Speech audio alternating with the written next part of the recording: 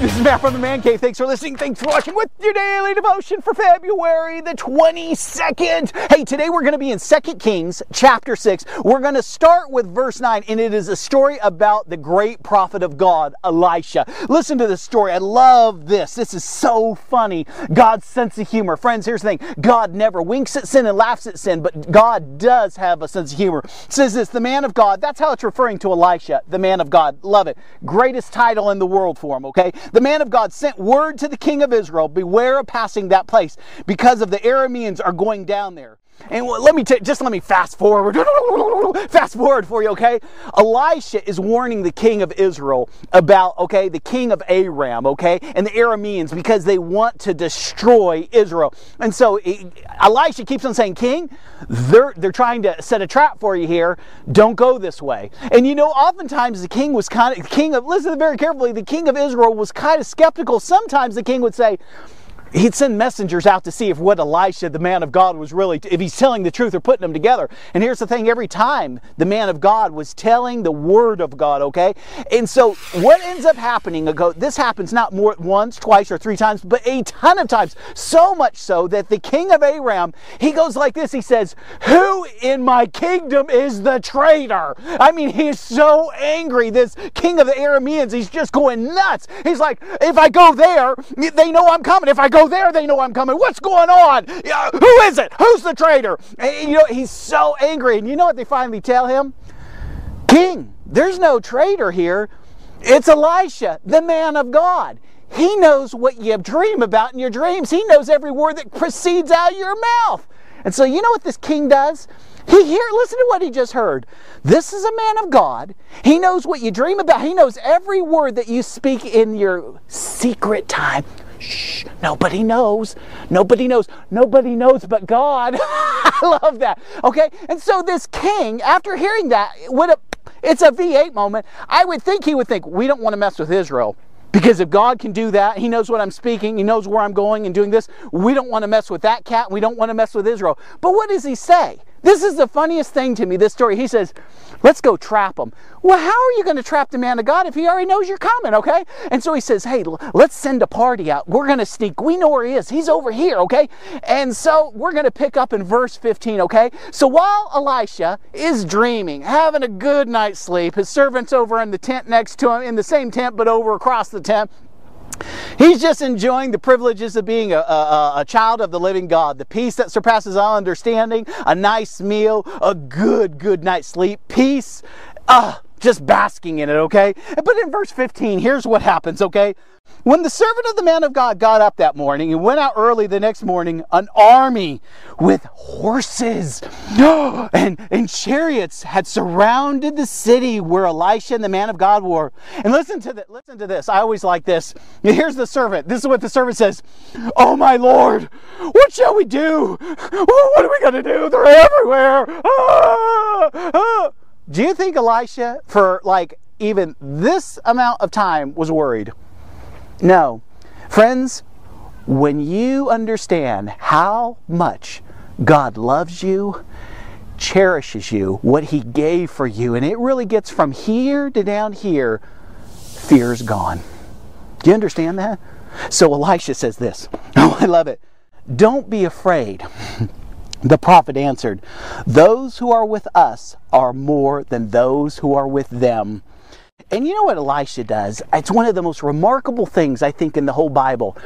Elisha doesn't pray, Lord, I need you to destroy all these people. Or, Lord, I need you to send army and protect us. You know what he says? He says this, I pray that you would open up my servant's eyes and show him what I already know. Watch this. He says, I pray that you would open his eyes. So the servant of God opens his eyes, and what does he see? Good grief. Everywhere are angels with their swords drawn and chariots of fire, meaning, here's the thing, those that are with us are more than those that are with them, with the Armenians and the king of Aram, okay? It is so totally awesome. Friends, do you know the same thing is true in your life? It isn't a matter of them against us. Friends, it's never like that. Oh, they're against me, so I'm against them. It's never like that. It's those who are with me are more than those who are with them, okay? Who's on your side? Friends, I'm here to tell you something that might just make the light bulb go off in your head, okay? If you've asked Jesus Christ to be Lord, Savior, Master, owner of your life, you've sold out to Him, that you're born again, you are a disciple of Jesus Christ, and you are a follower of Christ, picking up your cross daily, meaning I'm trying to describe what it means to be saved, because nowadays you have to describe it, okay? Because everybody's saved, okay? I mean, if you read the newspaper and the obituary, everyone dies and goes to heaven, okay? So I'm describing what it means to be saved. If you have a personal relationship with Jesus Christ and you belong to Him, here's the thing. God is on your side. If God be for me, who can be against me? Friends, I'd rather have the Lord standing here, which He is, okay, and have 10,000 people out there and just have the Lord, okay? Because if God be for me, who can be against me? Friends, realize the strength of God. I think a lot of people, they think about Jesus in the manger.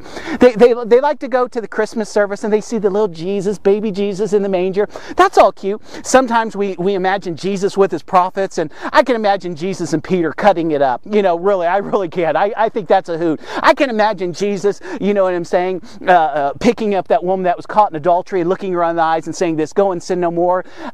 Sometimes I imagine Jesus dying on the cross with my sins. My sins were placed on the cross. He gave me His righteousness.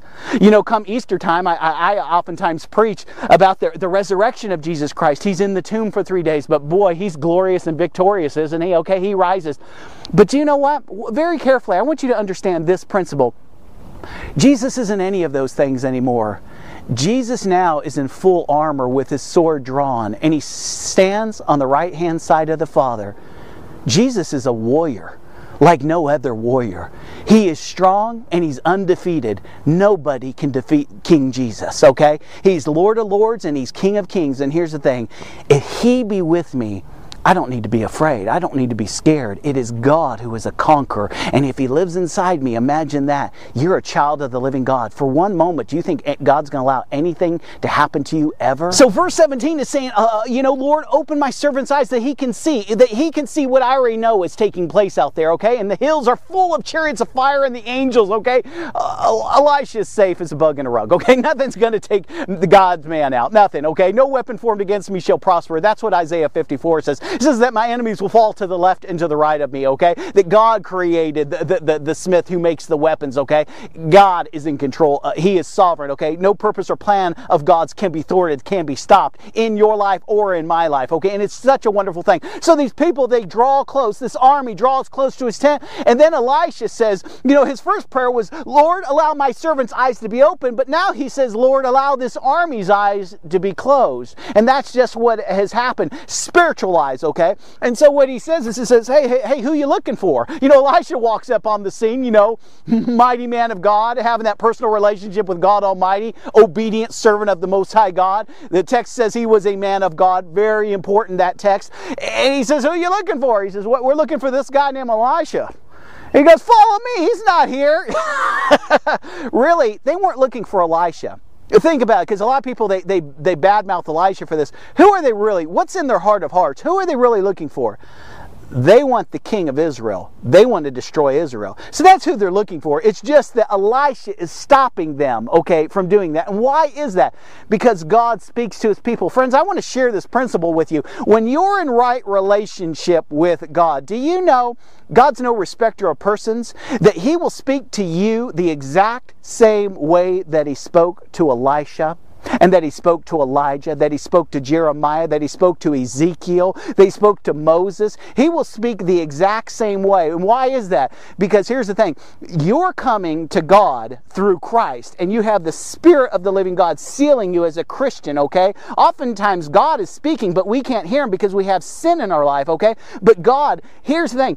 How many times has He warned me in such a way, just like Elisha? And a lot of people, they read the story and they think, well, God doesn't do that. That's Old Testament times. Are you kidding me? Get your act straight. Understand the reason these stories are there is for you to draw from them, to glean from them, okay, and call out to God. God is your source. Friends, realize this, that God is always your source. You may have many resources to protect you, but it is ultimately God who sustains us. It isn't a gun. It isn't bars on a window. It isn't a door prop. It isn't any of those things. And I know a lot of you are weapon to the teeth, you know what I mean, in your house. And that's good, because those are resources that God may choose to use to protect you. But ultimately, realize this, that our lives are in God's hands, okay? And no one and nothing, okay, in this life or in another spiritual realm can touch you unless God gives permission. That's just the gist of it, okay? And so this army is blinded. You know what Elisha does? He marches them right into the heart of Israel, okay? Now, the king of Israel, because he's wicked, he's not living for the Lord, okay? It was such grace and mercy for God to give him the benefit of a special word from Elijah, but he's not no super king and living his life for the Lord, okay? And the king of Israel says this, let's slaughter them now, baby! Let's kill every one of them, right? Right? Don't you think so, Elisha? And Elisha says, what are you thinking? Are you crazy? Elisha says this, be kind to them. Give them water. Give them some food. Fill them up. Do you know what the text says this? That the band of raiders never ever entered Israel again because of the kindness. Friends, we can always choose. Listen, I want you to hear this very carefully. There is a time in our lives that, here's the thing, unfortunately, we have to defend ourselves sometimes. God may say, hey, you need to do this. You need to take these steps, okay? But oftentimes, it's not like that. Oftentimes, God is looking at our response. Will we forgive? Will we forget? Will we turn the other cheek? Will we do what Jesus would do, okay? And I'm not talking about you being a doormat, and I'm not talking about someone clobbering you over the head with the club. That's not what I'm talking about here. It's when it's in your power to be kind and be loving. Who is my neighbor? We all know that devotion, okay? Who is my neighbor? And friends, everyone out here is my neighbor. And until someone, well, listen, I try to be kind to every last person that I can be kind to until they give me a good reason not to. And then I seek counsel from the Lord, okay? And say, Lord, what would you have me to do? And here's the thing, that's between them and God, okay? Not me. Friends, God is so generous in who He is as our Creator, Sustainer, and the person who loves us more than anyone, okay? And our personal Savior, okay? He is so giving, so loving. And here's the thing, if you burn up all of that, meaning this, you stomp grace down and stomp mercy down and stomp unforgiveness down, okay? Trample the cross, okay? You're able to do it, but realize this, it took an awful lot, okay, to do it. But in the end, you're the loser, okay? You want to turn the other cheek. You want to be kind and loving and considerate to others. You want to do all you can in your strength through Christ. And I know a lot of times a lot of us are stressed. A lot of us are dealing with people who are reprobates, that are lost. And here's the thing, God would say, still be who you are in me, okay? Be a Christian, okay? I'm living in you. Do the right thing up until it's time for God to take action. And here's the thing, only God knows when that time is, and He will take action. Friends, there's a story about one angel in the Bible killing 185,000 Assyrians. Okay, why? Because they burned up grace. They burned it up, meaning this, they were taunting the living God. See, there comes a time when God will just call this quick people onto the carpet. See, a lot of times people are living under God, what I call His long suffering, and they're playing games with God, like you were playing checkers with your son, okay? But they don't realize that God doesn't play games, that the reason that they've existed so long in their sin, okay, and their rebellion is because of God's mercy and His grace and His long suffering and His patience. But when that ends, friends, listen to me, especially if you're in rebellion to God, okay, once that ends, it's over. God immediately acts, and He won't even let you repent, meaning the time is up. Once He gets to that point where the long suffering is ended, the cup is filled, okay, you're gone. You're toasted. There's no more chit-chatting. It's not like, oh, Lord, I'm sorry. It's too late. It's too late. And a lot of people that I know find themselves exactly in that spot that I'm talking about. You don't want to go there. You don't want to be part of that. I want you to forgive and forget. I don't want you to be bitter. Bitterness, you know what bitterness is? It's revenge that has not been taken place yet. That's what bitterness means, meaning this, I have not been able to execute revenge on someone or something that I'm mad at, okay? No, God would have you to forgive. And He even says this, if you don't forgive, I won't forgive you. if you're bitter, it talks about a bitter root destroying you from the inside out. You don't want to be a part of that, okay? You don't want to be like either of these kings. You know who you want to be like? You want to be like Elisha. You want this title. Listen to this. The man of God. Wouldn't you like someone to say, they forgot your name? You know that guy in the classroom 23B? The man Friends, of wouldn't God. it be funny if people that couldn't remember your first name considered you the man of God, the person who loved the Lord, the person who was living in righteousness, the person who had a life who was holy before Almighty God? Like you were likened unto a Daniel or likened unto a Job. In chapter 1 it says, God is talking to Satan. He says, have you considered my servant Job? There's none like him, a man of integrity. He's blameless. He's upright. He runs from evil. Wouldn't you like those titles? Then choose that every day for yourself. Make the decisions, make the choices, okay, that set you in that direction of being in righteousness and living in holiness, okay? Like Elisha, like Elijah. Friends, we have to realize those two cats weren't perfect, okay? You know what I'm saying? They were likened unto you. That's what the book of James says. It's just that they were likened unto David as well, meaning this, when they sinned, they repented quickly of it, and they got right with God, okay? God is protecting you. Again, remember this. Who's for you? Ask that question when you're going through tough times, when you're going through the storms, when you're going through hard times, when you're having a difficult day. Who is for you? It is God. It is Almighty God that is for you. And if God be for you, who can be against you? Pray for that wisdom. Pray for discernment. Listen to His holy voice, okay? He will direct your steps. He will tell you what to do in every different situation all through life. Don't go it alone. I can't believe how many people are going it alone. And friends, here's the warning that's in the text, and we'll end here, okay? Listen, Elisha is the man of God, but right next to Elisha, 3 foot over, is another guy, his servant, okay, that's laying there, okay? Look how close he was in perimeter or proximity to the man of God. I mean, he was walking with him every day. He was listening to him, but yet he's still living carnally. His eyes are closed. His ears are dull. And why is that? See, his servant, he could hear Elisha, and he understood parts of it up here, but it never got from here to down here into his heart, where he was living it out by faith and trusting God and walking. It is impossible to please God without faith, okay? And so what does God do? He puts us in situations that are always exercising our what? Our faith. He's wanting us to trust Him, okay? With what? With everything. With our lives, with our children, with our families, with our job, with our finances, okay? With the car repairs, okay? With this new neighbor that just moved in. Everything in your life, God wants you to trust Him. He wants you to rely on Him. That's why we always are going back to the Garden of Eden. What was the original plan? That God could be with His creation and fellowship with His creation, okay? Relying on God. Do you rely on God? Are you trusting God? Is He the most important part of your life? Is He number one? Do you love Him with everything? Or is He just, I'm in trouble now, I need to call out to Him? Friends, let me ask you this question. Who are you more like in the story? Are you Elisha, the man of God?